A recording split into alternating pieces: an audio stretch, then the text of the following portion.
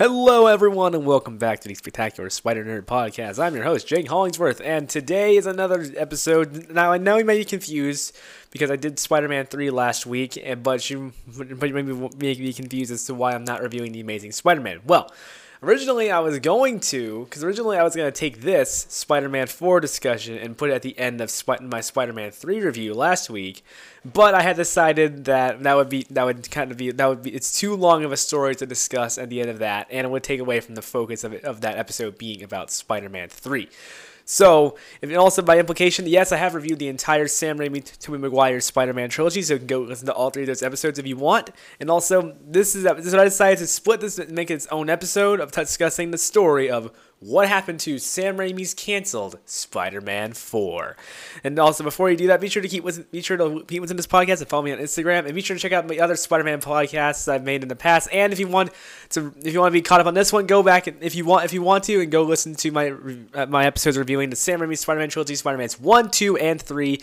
And also, you can get caught up, so you can get up to speed for here when I discuss the fourth film in this franchise. So without any more further delays, let's get straight into this story because it's a doozy. All right. So, just to recap a little bit, before going into this one, you need to know what exactly happened in the third film before this one was being produced.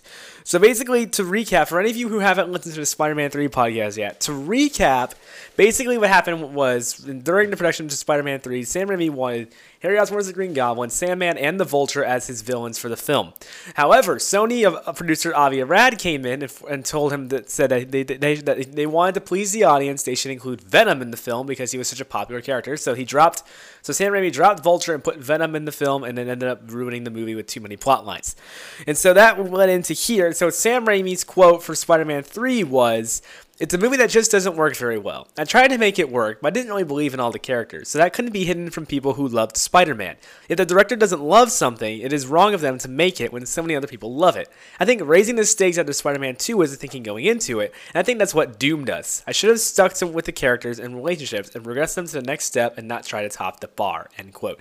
So basically, Sam Raimi is explaining that he didn't believe in this project either, and he thinks that instead of just going bigger with everything like they did in the movie, he should have just taken the logical next step forward and progress those relationships and not try to go so fantastical, which they did do in Spider-Man 3 and ended up being one of the contributing factors why it was bad.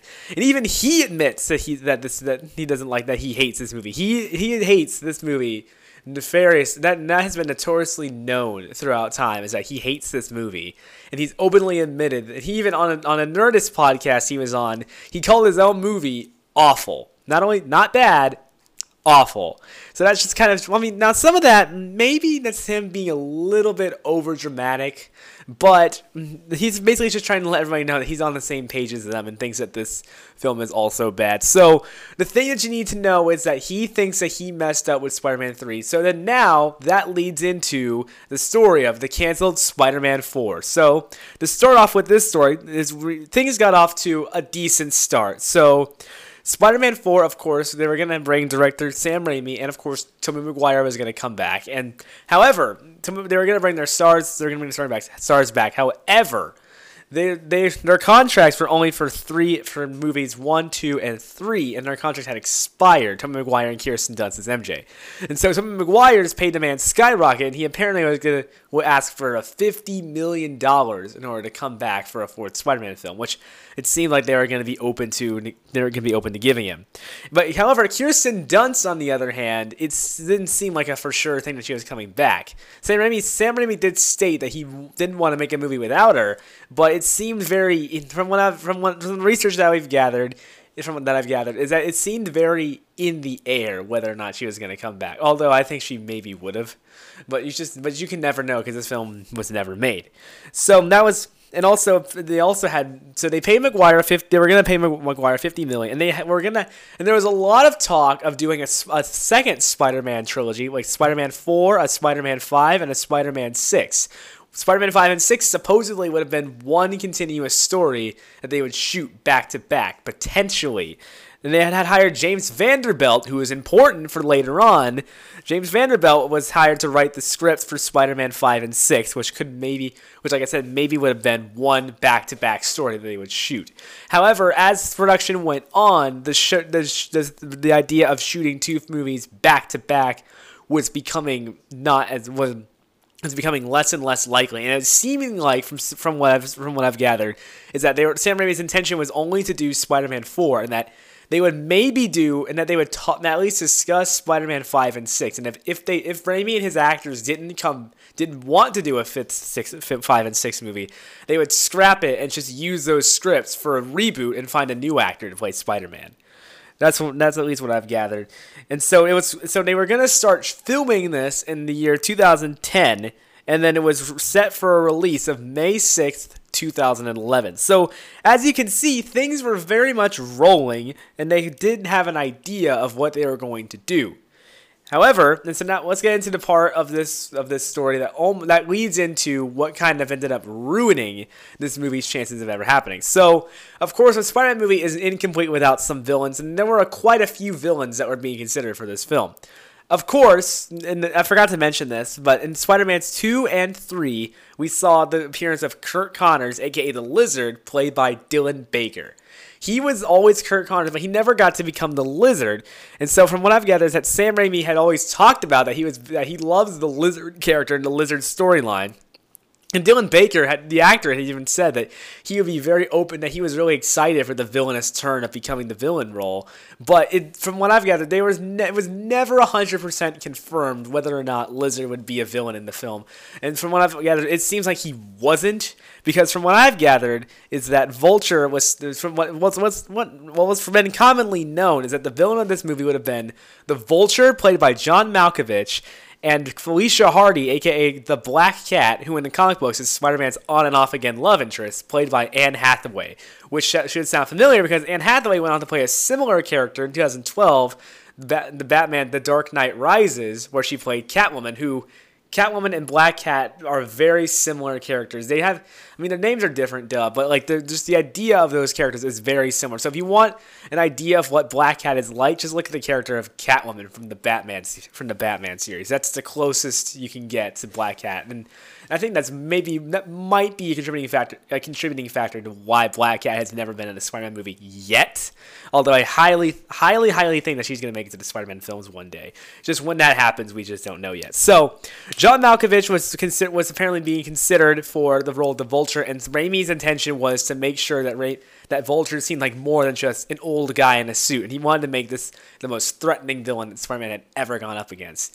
And so Anne Hathaway, even though neither of these two were ever officially confirmed to be playing these parts, it seemed like they were, because apparently Anne Hathaway auditioned for the role of Black Cat, and Sam Raimi apparently really loved what she was doing. So it seemed like that was probably going to be a for sure thing. And same thing with John Malkovich, because his name was attached to it.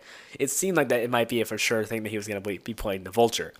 And so Bruce Campbell, Sam Raimi's friend, who appears in all three of these movies, apparently was set to be Mysterio in this fourth film to pay off the running joke of Bruce Campbell always being in this film. And also that's also led to a theory that maybe Bruce Campbell was always set to be Mysterio was always playing Quentin Beck in the first three films, and that he eventually would have become, and that because he was going to be cameoing as Mysterio in the fourth film, that leads to a theory that maybe he was playing Quentin Beck the entire time, which makes sense because if you look at the way that the wrestling matches run in the first Maguire Spider-Man film, you can see how Quentin Beck might be in charge of that. And then the second film, he even says the line of, when he won't let Peter go into the theater, he says the line, "It helps maintain the illusion."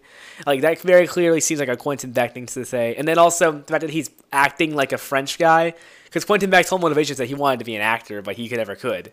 So he was really more of a special effects guy than an actor. So that makes sense to be Quentin Beck. I personally believe that theory, but I can understand the people that come out and say that maybe he was never supposed to be Quentin Beck. It was just supposed to be a running joke that Bruce Campbell was in every single one of these movies. But anyway, those were the villains. And so maybe wondering what would have been the plot of Spider-Man 4. Now, this is the thing that's that they've kept under wraps throughout this time, which is kudos to them to being able to keep that under wraps. But still, that's very frustrating for us fans because we don't get to know what exactly was going to be happening in the film. Because from the research that I've gathered and research that other people have gathered, we don't really know what the story would have been for the fourth film. And other than like a few storyboards, which you can go look up right now. You can go look up Spider-Man 4 storyboards, and you can find a bunch of different things that they had planned for this film, and you can just see, like, get an idea of how this film would have worked. So from the storyboards that have been released, and also, and I think the reason why they haven't released the plot is due to non-disclosure agreements, or they just don't want to release them in general.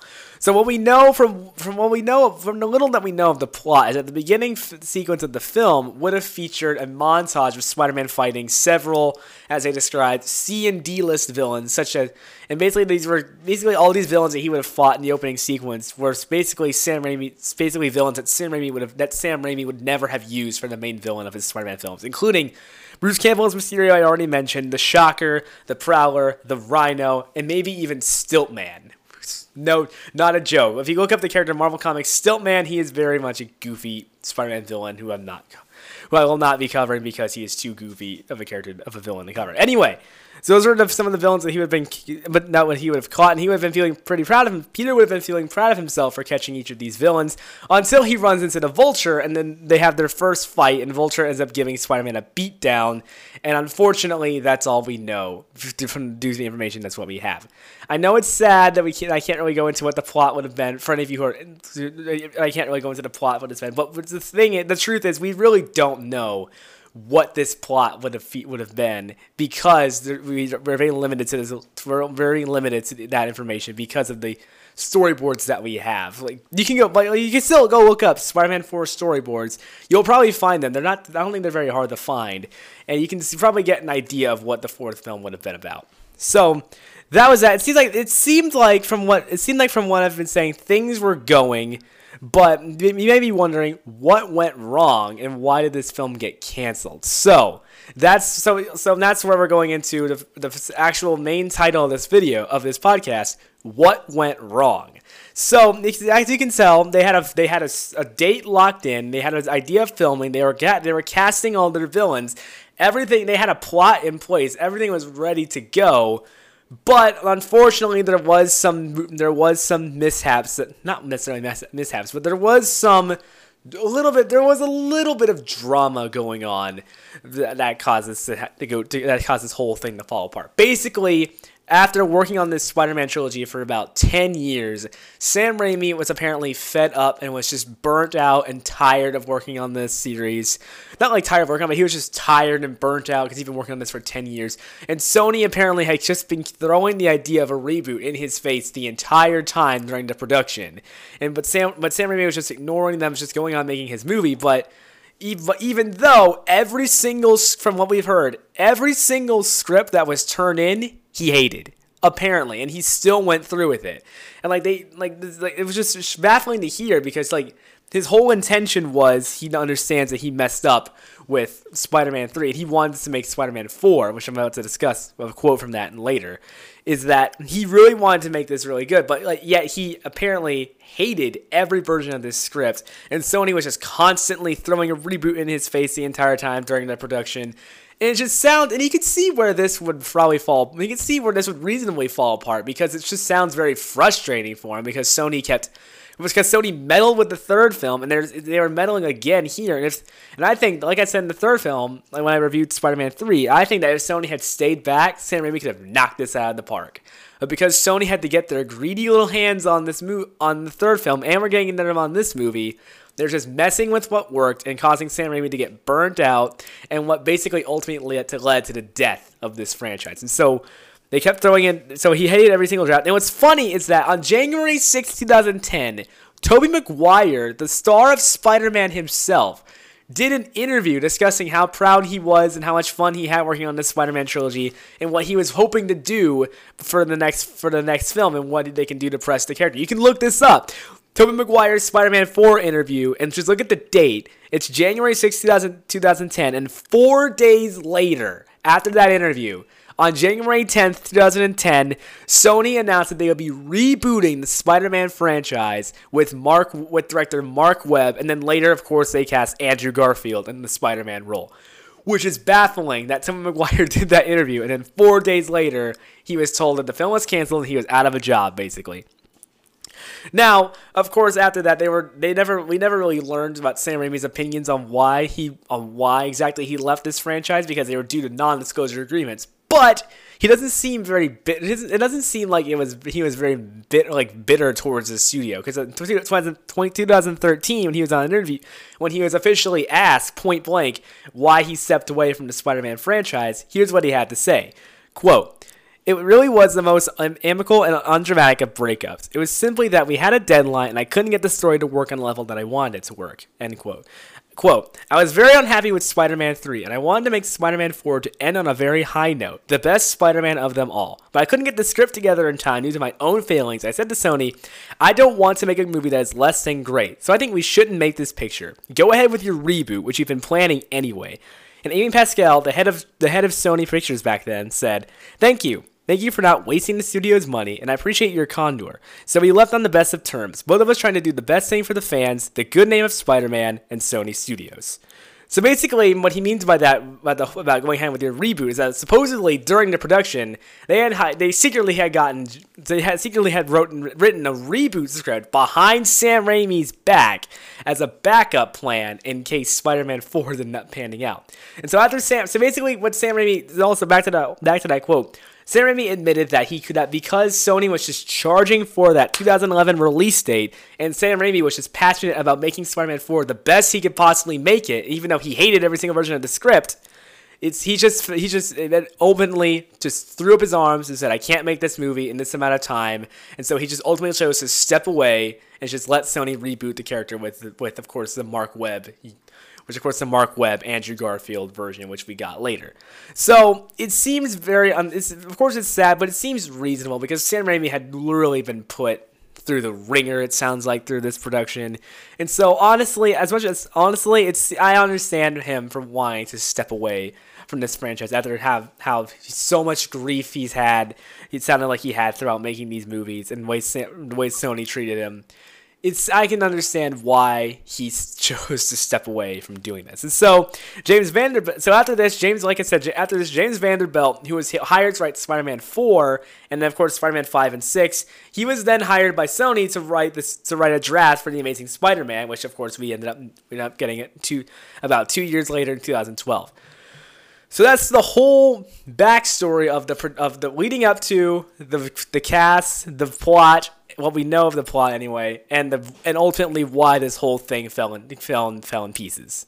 And so now that after hearing all of that, especially since we know Tobey Maguire's Spider-Man comes back in Spider-Man No Way Home, what are the likelihoods of Spider-Man 4 being made again? And honestly, I think it's very much 50-50. Well, not 50-50. I think it's very much has a likely chance of it happening. Because, of course, we know that Tobey Maguire's Spider-Man comes back in No Way Home, and he drops that story. He doesn't really give much story hints about what happened in between 3 and No Way Home, and maybe that was done intentionally, in case they do end up making a Spider-Man 4. He says that he is able to work it out with Mary Jane. So, does this mean... So after that, and there has actually been call for a Spider-Man 4 to be made with Tobey Maguire. And it seems like Sam Raimi has said that he maybe would be... From what I've gathered, it seems like he said it's possible... During press for Doctor Strange, he said that with the multiverse, it seems anything is possible. So, I think it seems very likely that they would want to do Spider-Man 4. The only hesitancy, I think, I would love to see that, because I love Tobey Maguire's Spider-Man. I remember being very, very bitter about hearing when Spider-Man 4 was canceled, and that ties into my views on The Amazing Spider-Man, which I'll talk about next week. That at the time when I first learned about it had hurt my viewing of The Amazing Spider-Man films with Andrew Garfield. And so basically, I think that it's very likely that Spider-Man 4 would happen, because there's reinvigorated interest in this version of the character after No Way Home. People are interested in talking about him again, so I think that maybe they might want to capitalize on that and do it, because Tobey Maguire and Kirsten Dunst have both said that they would love to return to their roles and keep doing it. Not keep doing it, just do another film, so it seems like most of them are on board.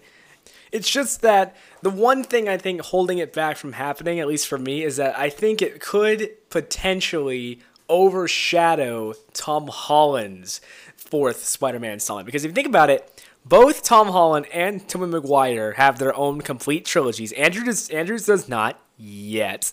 And so Tobey and Tom have their own complete trilogies. And Tom Holland, we know, is getting a fourth Spider-Man film because they said that they're working in the early stages of development, and that they're hoping to get John Watts, Tom Holland, and Zendaya all to return to their specific roles to make the film.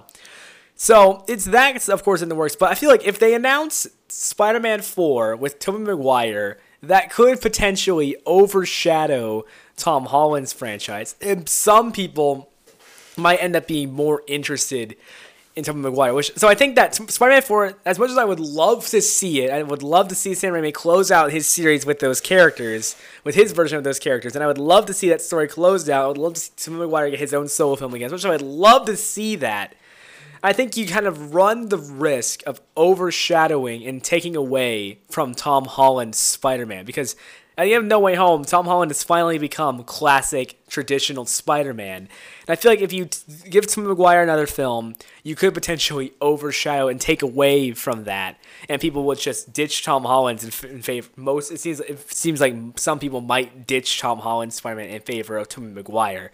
Might talk about Tobey Maguire's Spider-Man 4 more than Tom Holland's fourth installment. So overall, that's the story of the canceled Spider-Man 4 and how I think it could at least after No Way Home. If No Way Home didn't come out, I doubt this would have happened. But after No Way Home coming out, I think it has a decent chance of happening. It's just they have to be careful because they might overshadow Tom Holland's MCU sequel with a fourth Spider-Man installment. So that's the installment of Spider-Man 4. Hopefully you enjoy this kind of thing, and I know I'm going to be doing this again for the Amazing Spider-Man 3 with Andrew Garfield. So after I finish reviewing the two Amazing Spider-Man films, I'm going to do the same sort of thing again for the Andrew Garfield movies and review. And after I review The Amazing Spider-Man and Spider-Man 2, I'm going to talk about The Amazing Spider-Man 3 and all their canceled spin-offs that they had for that specific version. And then, of course, review the Tom Holland films. So hopefully you enjoy this kind of thing and find this kind of thing interesting. And hopefully you'll get excited for when I do it again for the Andrew Garfield films. So thank you guys for listening. Hope you guys enjoyed. Don't forget to follow me on Instagram at the Spectacular Spider Nerd. Keep listening to this podcast. And I'll see you guys next week to review the Andrew Garfield Spider-Man duology, or two movie series. I can't pronounce it. See you next week when I review the two Amazing Spider-Man films. And peace out, guys. Peace out, webheads.